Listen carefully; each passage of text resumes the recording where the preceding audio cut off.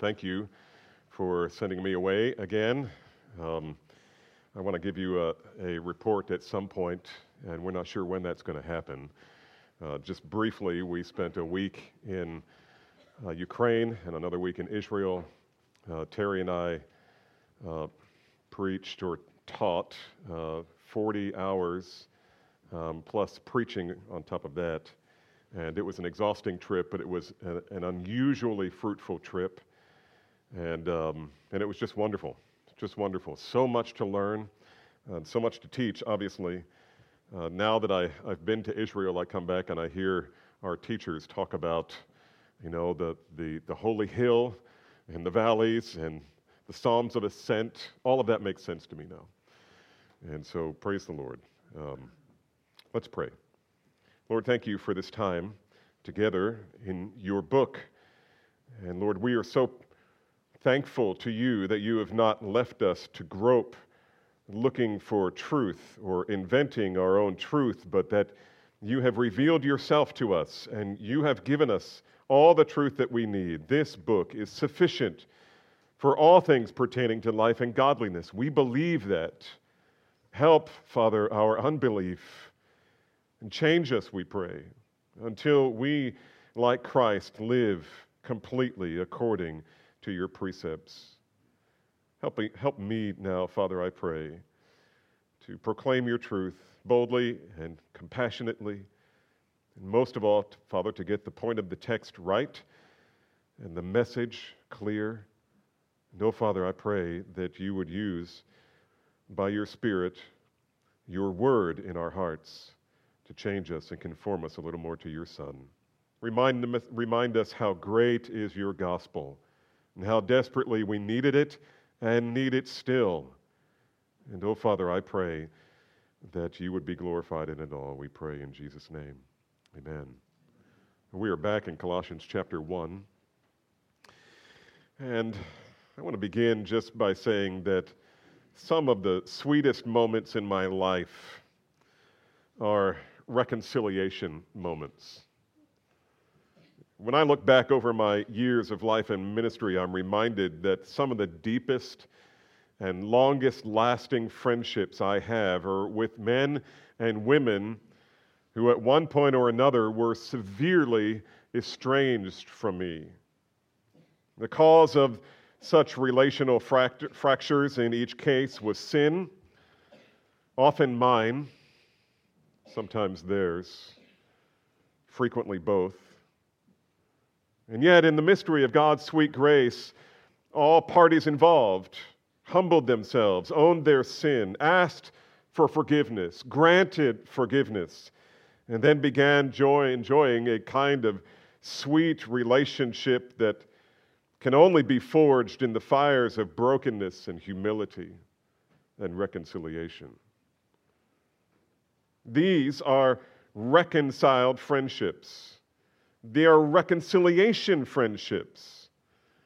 And today they are, to me, those relationships are precious beyond measure. I wish we had time to even tell you about a few, but we don't have time. But I do want to talk to you this morning about reconciliation. I've come to believe that the only reason sinful men and women ever enjoy reconciliation with one another is because we have been purchased and born again, even created by a reconciling God. And so this morning I want to talk to you about reconciliation, but not the reconciliation per se of men with men, but rather the reconciliation between God and man. Before we dive into the text in earnest this morning, I want to note Paul's motive for writing this letter. You see, Paul was really encouraged by this church in Colossae. They had embraced the true gospel. Their love for one another was profound, and everyone knew about it. They were striving for faithfulness, and Paul was simply praying, at least at the beginning, that the Lord would continue to fill them up with knowledge and wisdom so that they would know how to walk in a manner that was pleasing to the Lord in every respect. Nevertheless, he is concerned about the false teaching that had been swirling around the church. This was a small church. And in some sense, the most insignificant church in all of Asia Minor. And we talked about that in the past. It was kind of off the beaten path. The main road that used to run through Colossae had moved, and so they were left just out there, out in the sticks, out in the boonies, we might say. A little church plant. And some of the voices that they were hearing, these false teachers, these new believers were hearing, was an invitation to go back into the practices and pleasures of their former rebellion. And Paul wants to put a rock under their feet and stabilize them and keep them secure in their faith. But how will he do that? How will he do that? How will he strengthen and stabilize them to resist the allurements of the world? And that's really kind of a question throughout this book, but in a more of a microcosm way in this text. Simply put, this is how he will do it. He will dazzle them with the wonder of a reconciling Christ. You see, Paul was convinced that the best way to protect the Colossians against temptation was to teach them to set their minds on the preeminent Christ. He will say to them explicitly in chapter 3 this very thing.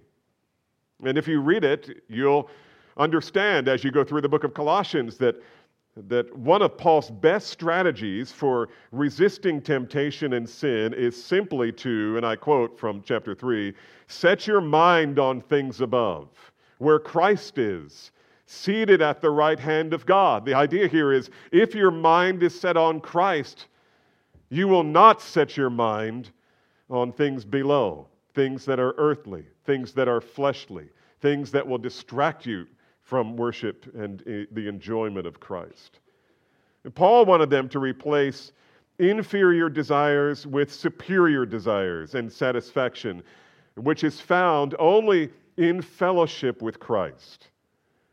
In fact, though Paul did feel a need to warn the saints in Colossae about certain false teaching, his primary tact was simply to exalt Christ to the highest extremity of their mental faculties and affections. Paul wants these Christians to think and live in a manner that magnifies the preeminence of Christ in all things. And by so doing, he will empower them to resist the temptations of the world. The focus is nowhere more evident. This focus is nowhere more evident in the book than in verses 15 through 20. And last time we were together in this text, I preached this very text, but let me read it for you. Many of you have it memorized. This is one of the most Christological passages in the New Testament. And here is Paul describing for us who the preeminent Christ is, and in doing so, he reveals why Christ is preeminent. And here's what he said, Colossians 1:15. He, that is Christ, is the image of the invisible God, the firstborn of all creation. For by him all things were created in heaven and on earth, visible and invisible, whether thrones or dominions or rulers or authorities. All things were created through him and for him. And he is before all things, and in him all things hold together. And he is the head of the body, the church. He is the beginning, the firstborn from the dead, that in everything he might be preeminent. For in him all the fullness of God was pleased to dwell, and through him to reconcile to himself all things, whether on earth or in heaven, making peace by the blood of his cross. Now you'll remember from last week in Jason's excellent sermon on Genesis chapter 1 that God is independent and sovereign and purposeful. He's independent, we learned last week, which means in part that he is without need. He is completely and totally free, and he is the only being that is. He does as he pleases to accomplish all of his holy will. He is independent. And secondly, he is sovereign. He created everything and he rules over all. And in creating everything, he did it with a word. Now that's authority. When I tell people to do things, they look at me and they consider whether or not I have the authority or the power to induce them to do it. But whenever God spoke, marvelous things instantly came into being. He is sovereign and he is purposeful. And we learned that everything God created was good and was designed by God to magnify his glory. And so it is with all of his creation. Now, when we think of these three things in comparison with Colossians 1, the truly amazing thing that we notice is that this eternally independent, sovereign, and purposeful God turns out to be none other than Jesus Christ. And Paul tells us that. He tells us that Jesus owns the cosmos by right of the firstborn. That everything created came into being by him and for him. And in him, all creation adheres and holds together. And that these things are possible because all the fullness of deity dwells in him, which is just an almost poetic way of saying he is God. All the things that you think about, which are true, every true thing, let me say that again, every true thing that you think about God in Genesis chapter 1 is true of Jesus Christ. This, beloved, is an amazing revelation of the glory of Christ. And Paul's purpose here is not merely to amaze the Colossians and us with a verbal display of Jesus' infinite power and authority, although I hope you'll meditate on that and cultivate worship in your heart because of it. But rather, Paul wants us to understand what Jesus intends to do with that power now. That power, that authority was not merely for the creation event. He is using it and will use it. This is amazing. What would you do with that kind of power and authority? What would you do if you had all authority and power to do as you please, having recently created everything that exists? And furthermore, what would you do if the creation you brought into existence had gone to pot, as it were, as a result of willful rebellion and sin? Now your beautiful, perfect creation is broken, deteriorating, and in a moral sense becoming uglier by the day. What would you do? I know what I would do. I'd scrap the whole thing. In one awesome display of annihilating judgment, I'd scrap the whole thing and start all over. But God, He is not like your pastor.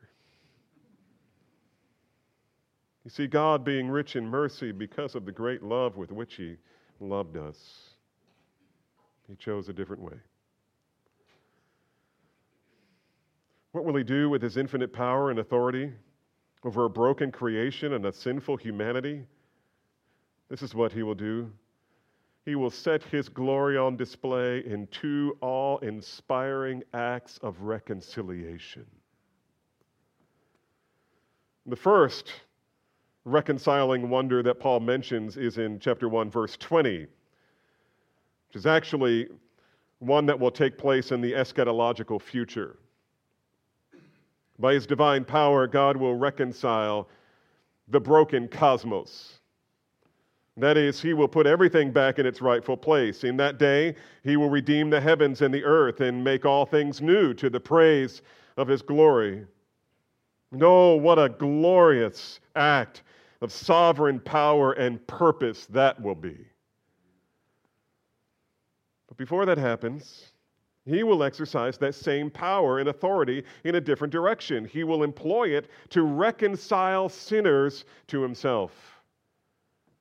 In fact, he has already begun, as everyone in this room who knows him knows.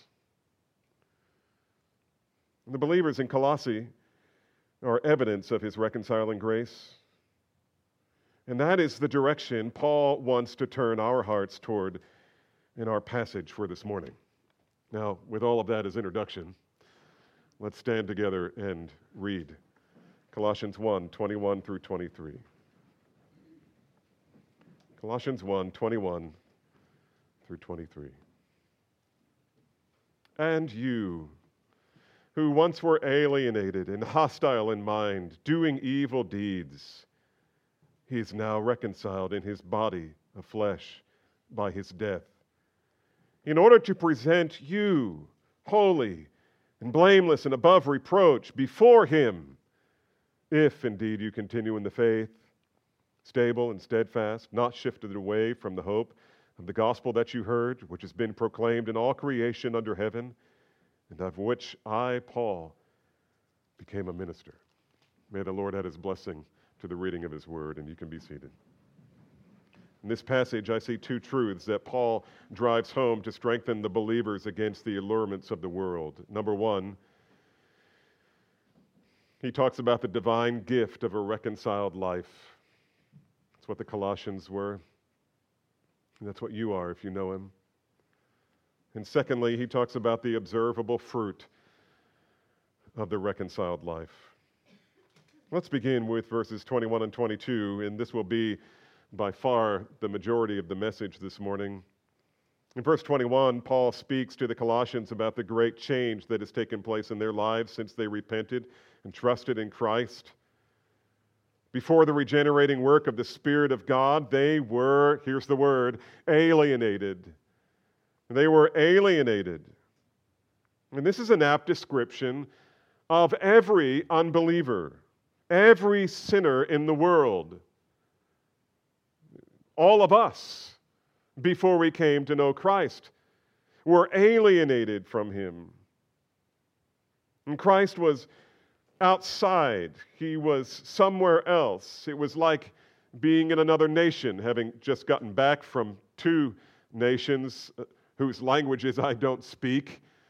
I found myself in the unique place of being the alien, not understanding what was being said, not understanding fully what was being done around me, because I wasn't part of the group. I wasn't part of that culture, that language, that people. And Christ was alien to us, and we to him. Our worldview was different. The whole of our worldview was different. The things that Christ loves were the very things that we hated, and the things that Christ hated were often the very things that we loved. And Paul expresses the same idea to the church in Ephesus in chapter 2, verse 12, when he says, "Remember that you were at that time separated from Christ, alienated from the commonwealth of Israel, and strangers to the covenants of promise, having," listen to this, "having no hope without God in this world." The description applies to everyone apart from Christ. They're without hope of eternal life, without God. And can I just remind you that Colossae is a Gentile church. They didn't have the sacrifices or the priesthood or the covenants. They had their own made-up religions. They were really on the outside. They didn't have any of the privileges of Israel. And I suspect even today here at Calvary Bible Church in the year 2020, there are people on this campus or listening to my voice right now who are still without hope, without God in this world. If you are such a person, I want to say to you that the gospel of Jesus Christ is the only thing that can turn that around and reconcile you to God. No amount of good works. It's too late for that. You've already sinned. No amount of good intentions. No amount of being nice to your neighbors, or being a servant, or drilling wells in Africa is going to merit God's favor. You must be reconciled. In the case of the first century Colossians, it wasn't merely that they were ignorant of God, but that they were hostile in their thoughts about Him. That's what Paul says. And you who were once alienated and hostile in mind. And not only were we hostile, our deeds and their deeds, the things that they loved to think about and do, were evil. And isn't that true of so many who are movers and shakers and authorities in our world? I suspect there's never been a greater hostility toward Christians in America than what we are experiencing right now.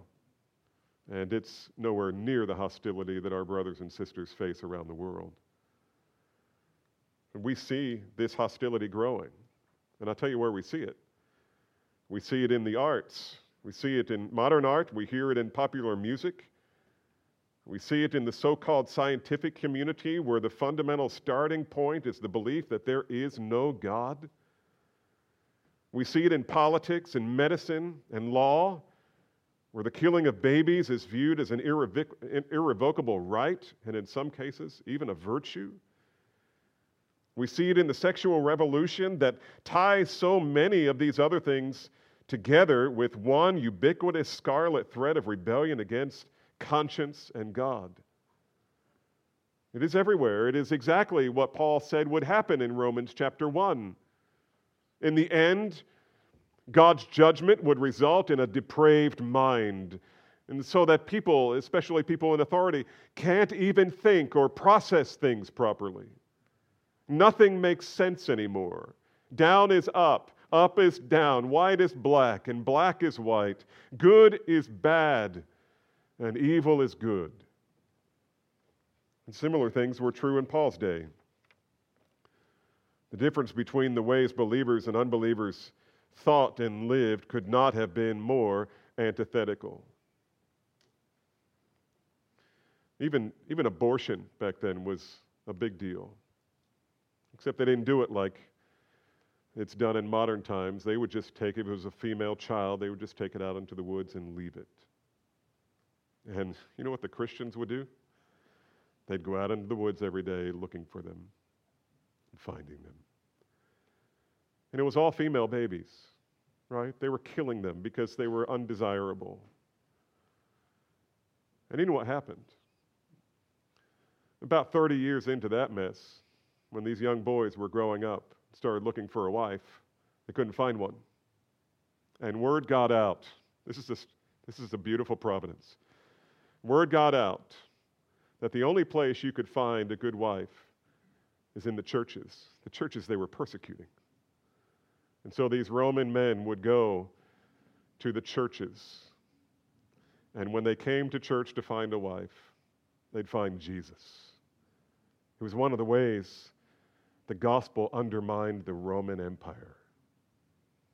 And they brought it upon themselves, and yet God sovereignly ruled over all of it. Albert Barnes writes, theirs, that is the unbelievers, the former Colossians, theirs was a deliberate, purposeful enmity. In other words, they were enemies of God on purpose. It was not the result of temporary passion or excitement. It had a deeper seat and took hold of their intellectual powers. The understanding was perverse and alienated from God, and all the powers of their soul were enlisted against Him. It is this fact, listen carefully, it is this fact which renders reconciliation so difficult and so necessary. In chapter 3, verses 5 and 6, Paul even makes a list of some of the evil deeds the Colossians had previously involved themselves in. Included in that list, see if any of these sound familiar: sexual immorality, impurity, passion, evil desire, covetousness, which is idolatry, he says. And then he carries on with more examples of this kind of godless rebellion. And it all sounds so strangely familiar. What did the Creator Christ do with such people? Abandon them? Condemn them? Pour out His wrath upon them? No. He reconciled them. in his body of flesh through death. Body of flesh here is a Hebraism. Its meaning is Christ's human body. It was just their way of saying it.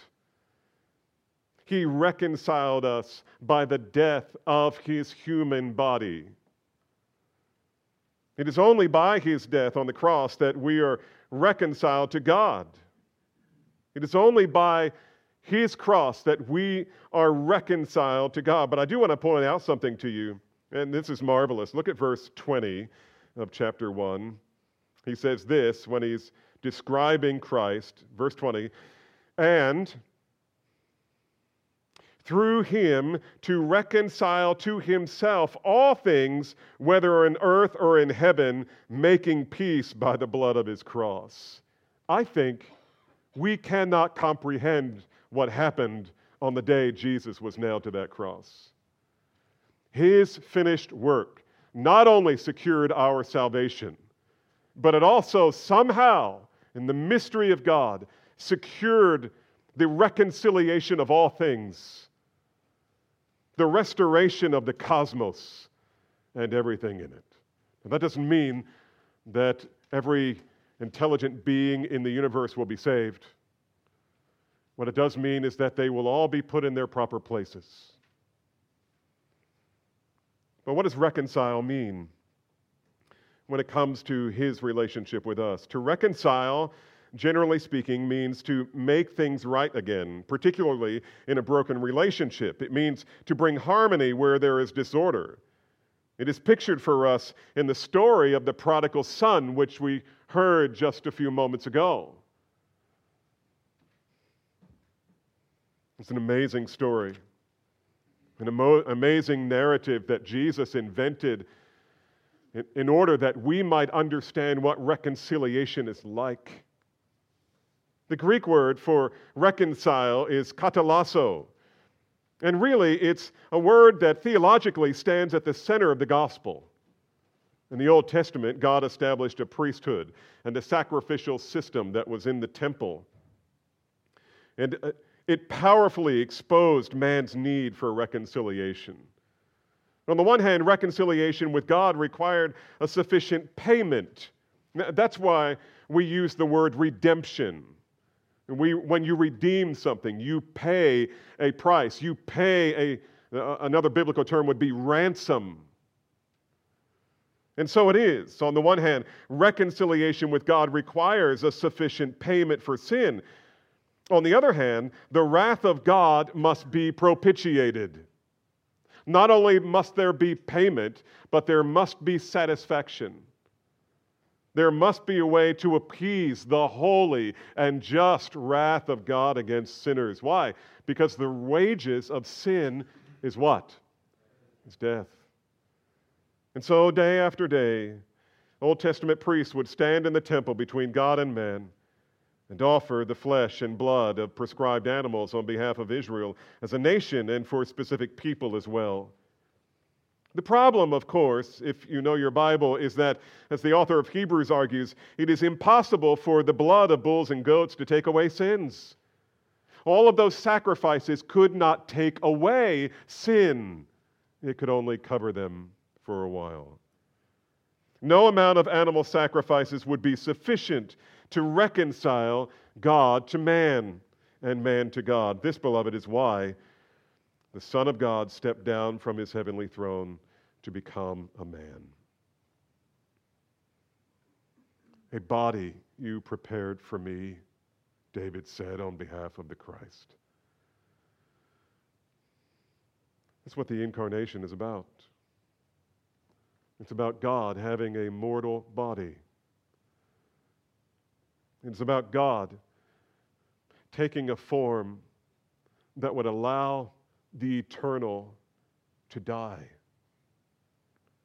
It is inconceivable as you ponder it.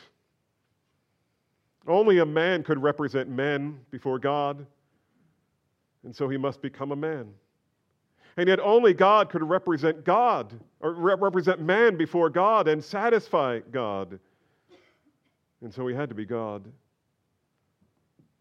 And so when the fullness of time had come, God sent forth his Son, born of a woman, born under the law, and here's why: to redeem or reconcile those who were under the condemnation of the law.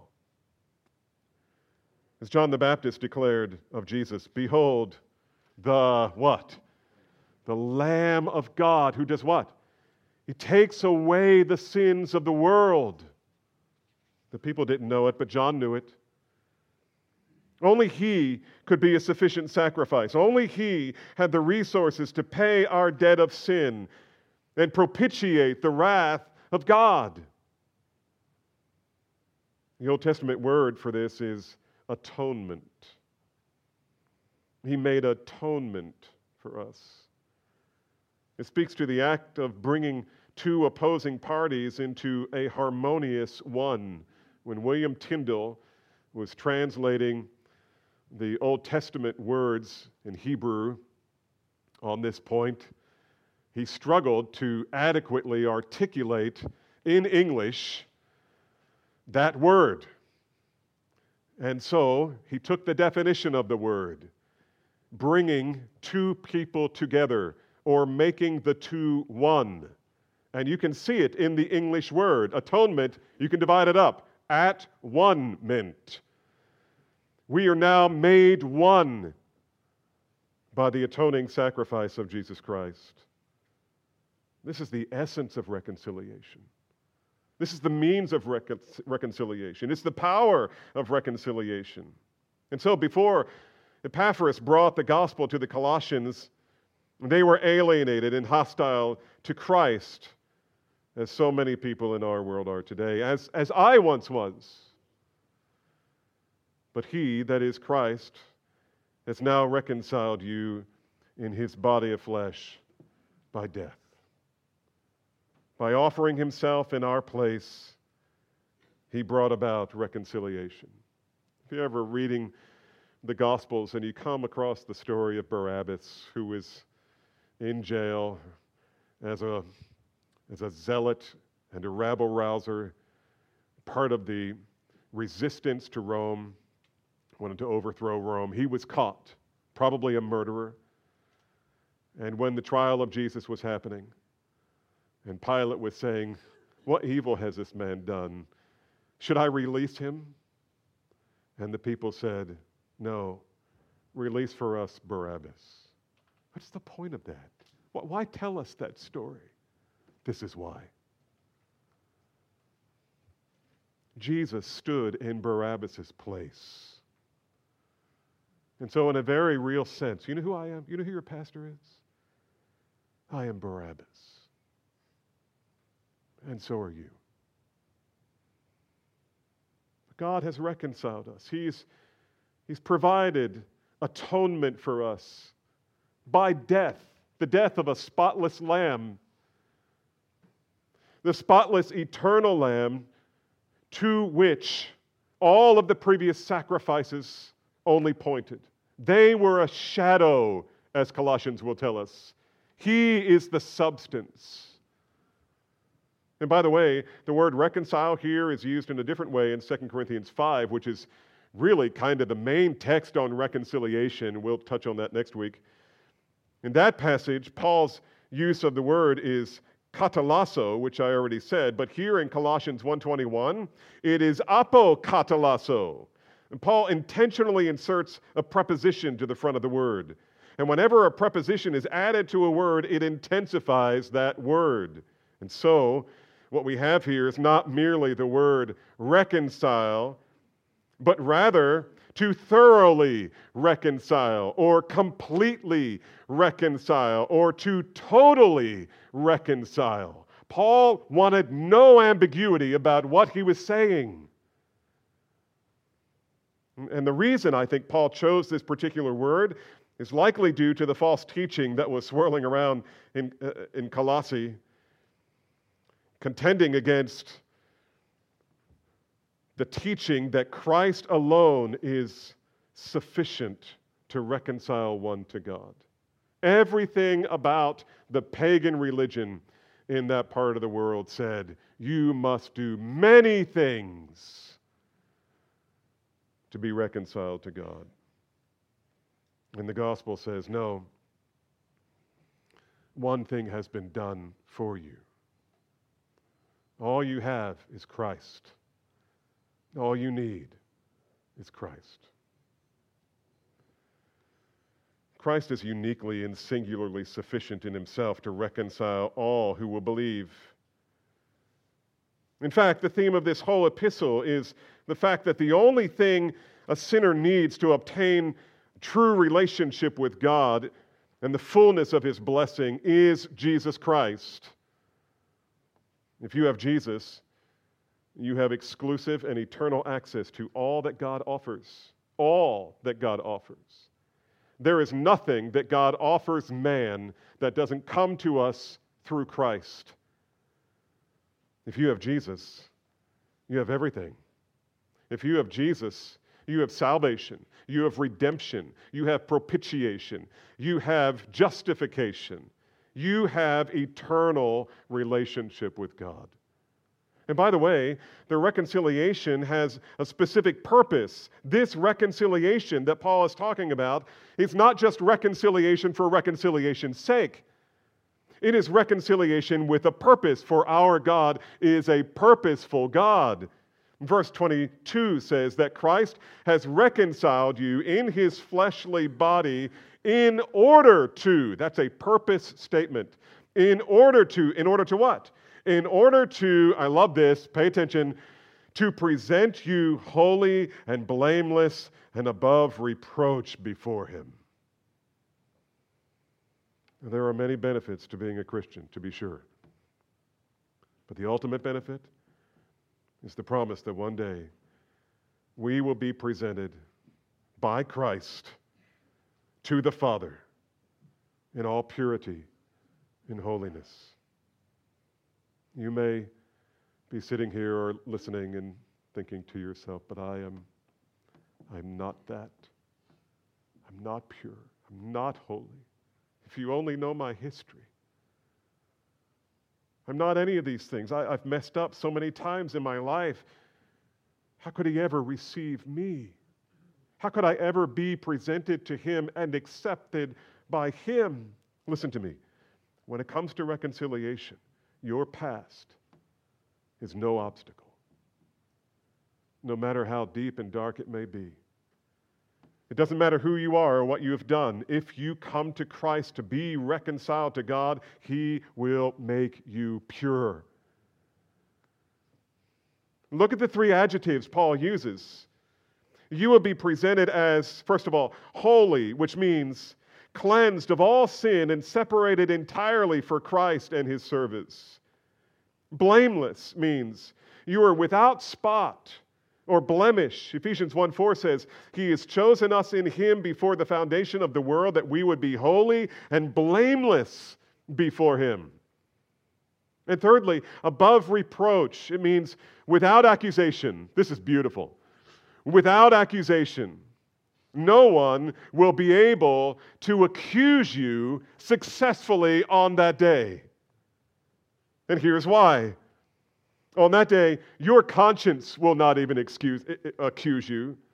For your sins have all been washed away by the blood of the Lamb, and you will be totally aware of it.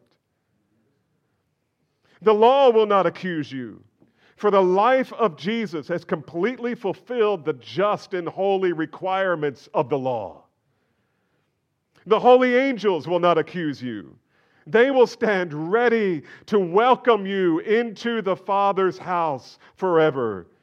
Satan will not even accuse you, for on that day he will see you wrapped in the beautiful white robes of Christ's righteousness. And on that day, God will not accuse you, for it is he himself who has freely given you to his Son. You are free. You are holy in his sight. You are redeemed. You have been purchased. You have been forgiven. You have been declared righteous. And oh, beloved, If you are a Christian, and if you are in Christ, you are not yet what you shall be. But one day, you will be presented in the court of King Jesus, holy and blameless and beyond reproach. And you know what he will do? He will present you to the Father. In Ephesians, the promise is that there will be an inheritance of the saints. It's not an inheritance for the saints. It is the inheritance of the saints. And you know why it's worded that way? Because this inheritance belongs to Christ. And who is the inheritance? All of the redeemed, all of the reconciled, whom Jesus has made holy and pure in his sight. One theologian writes, the purpose of the atonement was to enable Christ to present the redeemed to God, freed from sin and made holy in his sight. The whole work had reference to the glories of that day when the Redeemer and the redeemed will stand together before the Father as completely recovered from the ruin of the fall. And don't you long for that day? Oh, Christian, does that not make your heart sing? Does it not cause you to hate your remaining remnant sin? Does it not propel you away from the world into the promises of Him who makes all things new? Why, oh why, would you ever turn your back on Christ in favor of a life that is without hope and without God in this world? And that brings us to the second and final point that Paul makes here. We've considered the divine gift of a reconciled life, and it is truly amazing. But Paul has one more thing to say in verse 23, and it has to do with the observable fruit of a reconciled life. Look at verse 23.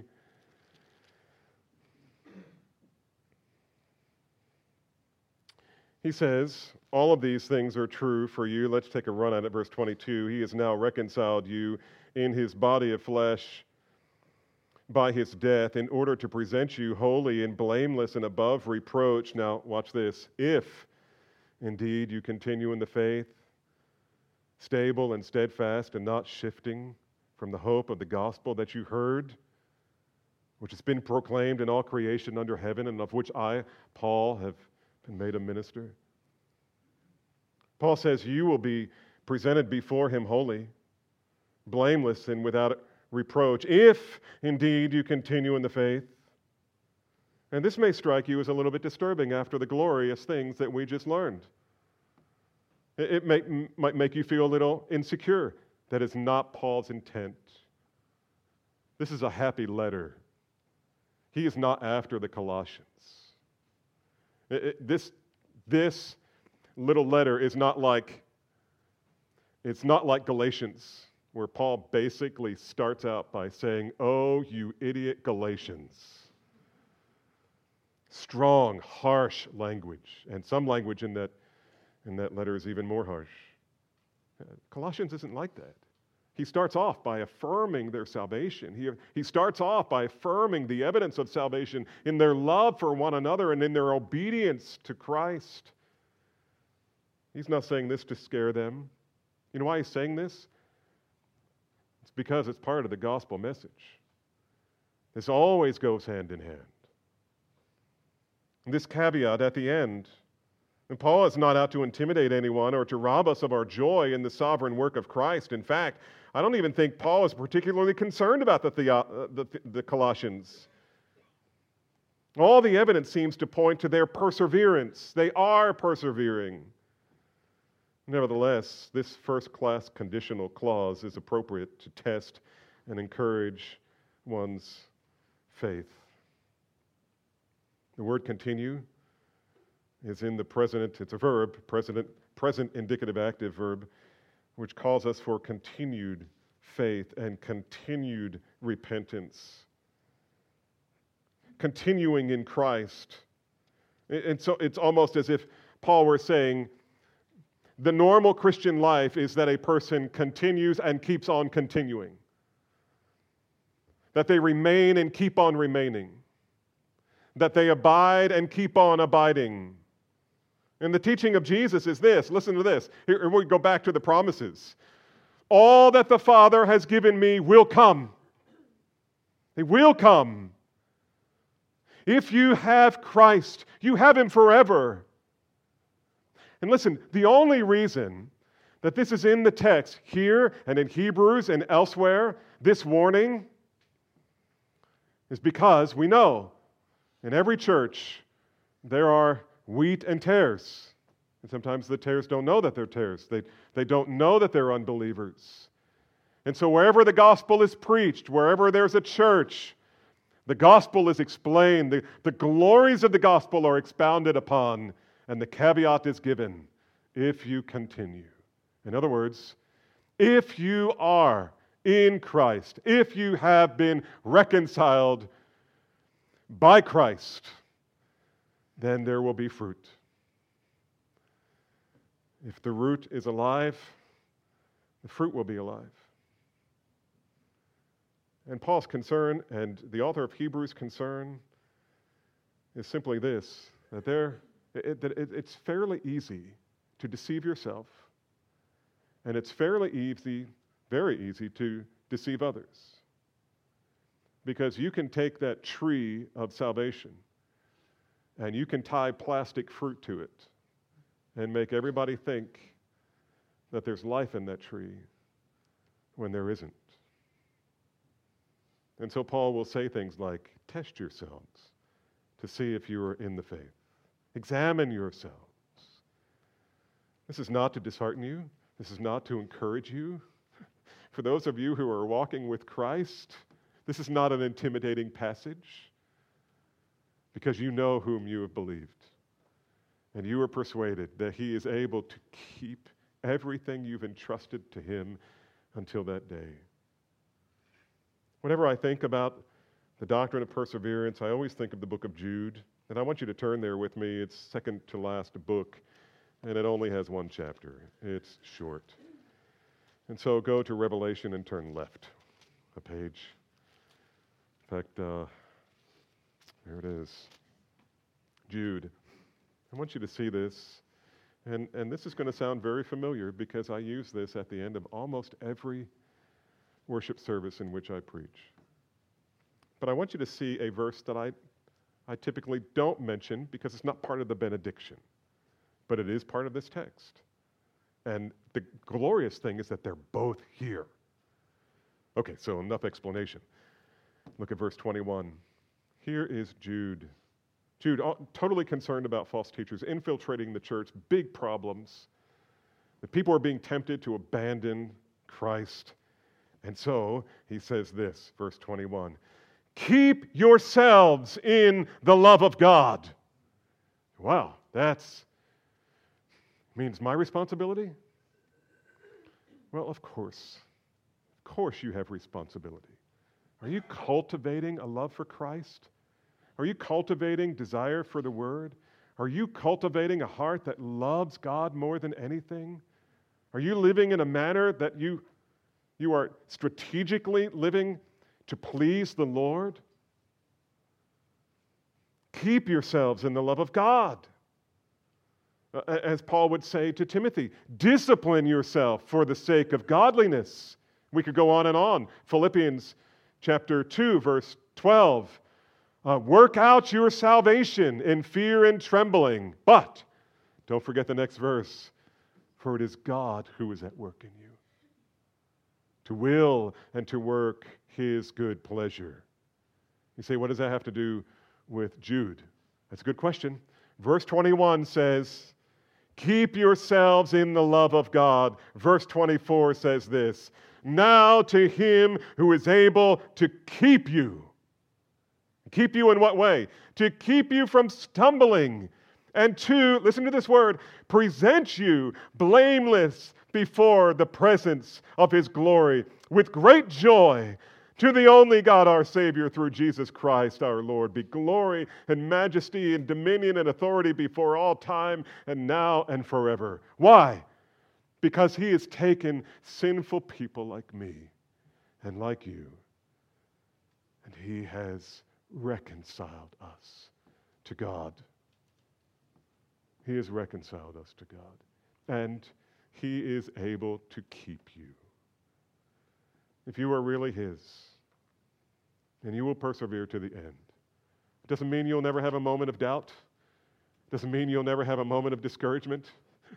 Sometimes a moment can be almost anything. It can be a day, it can be a week, it can be a month.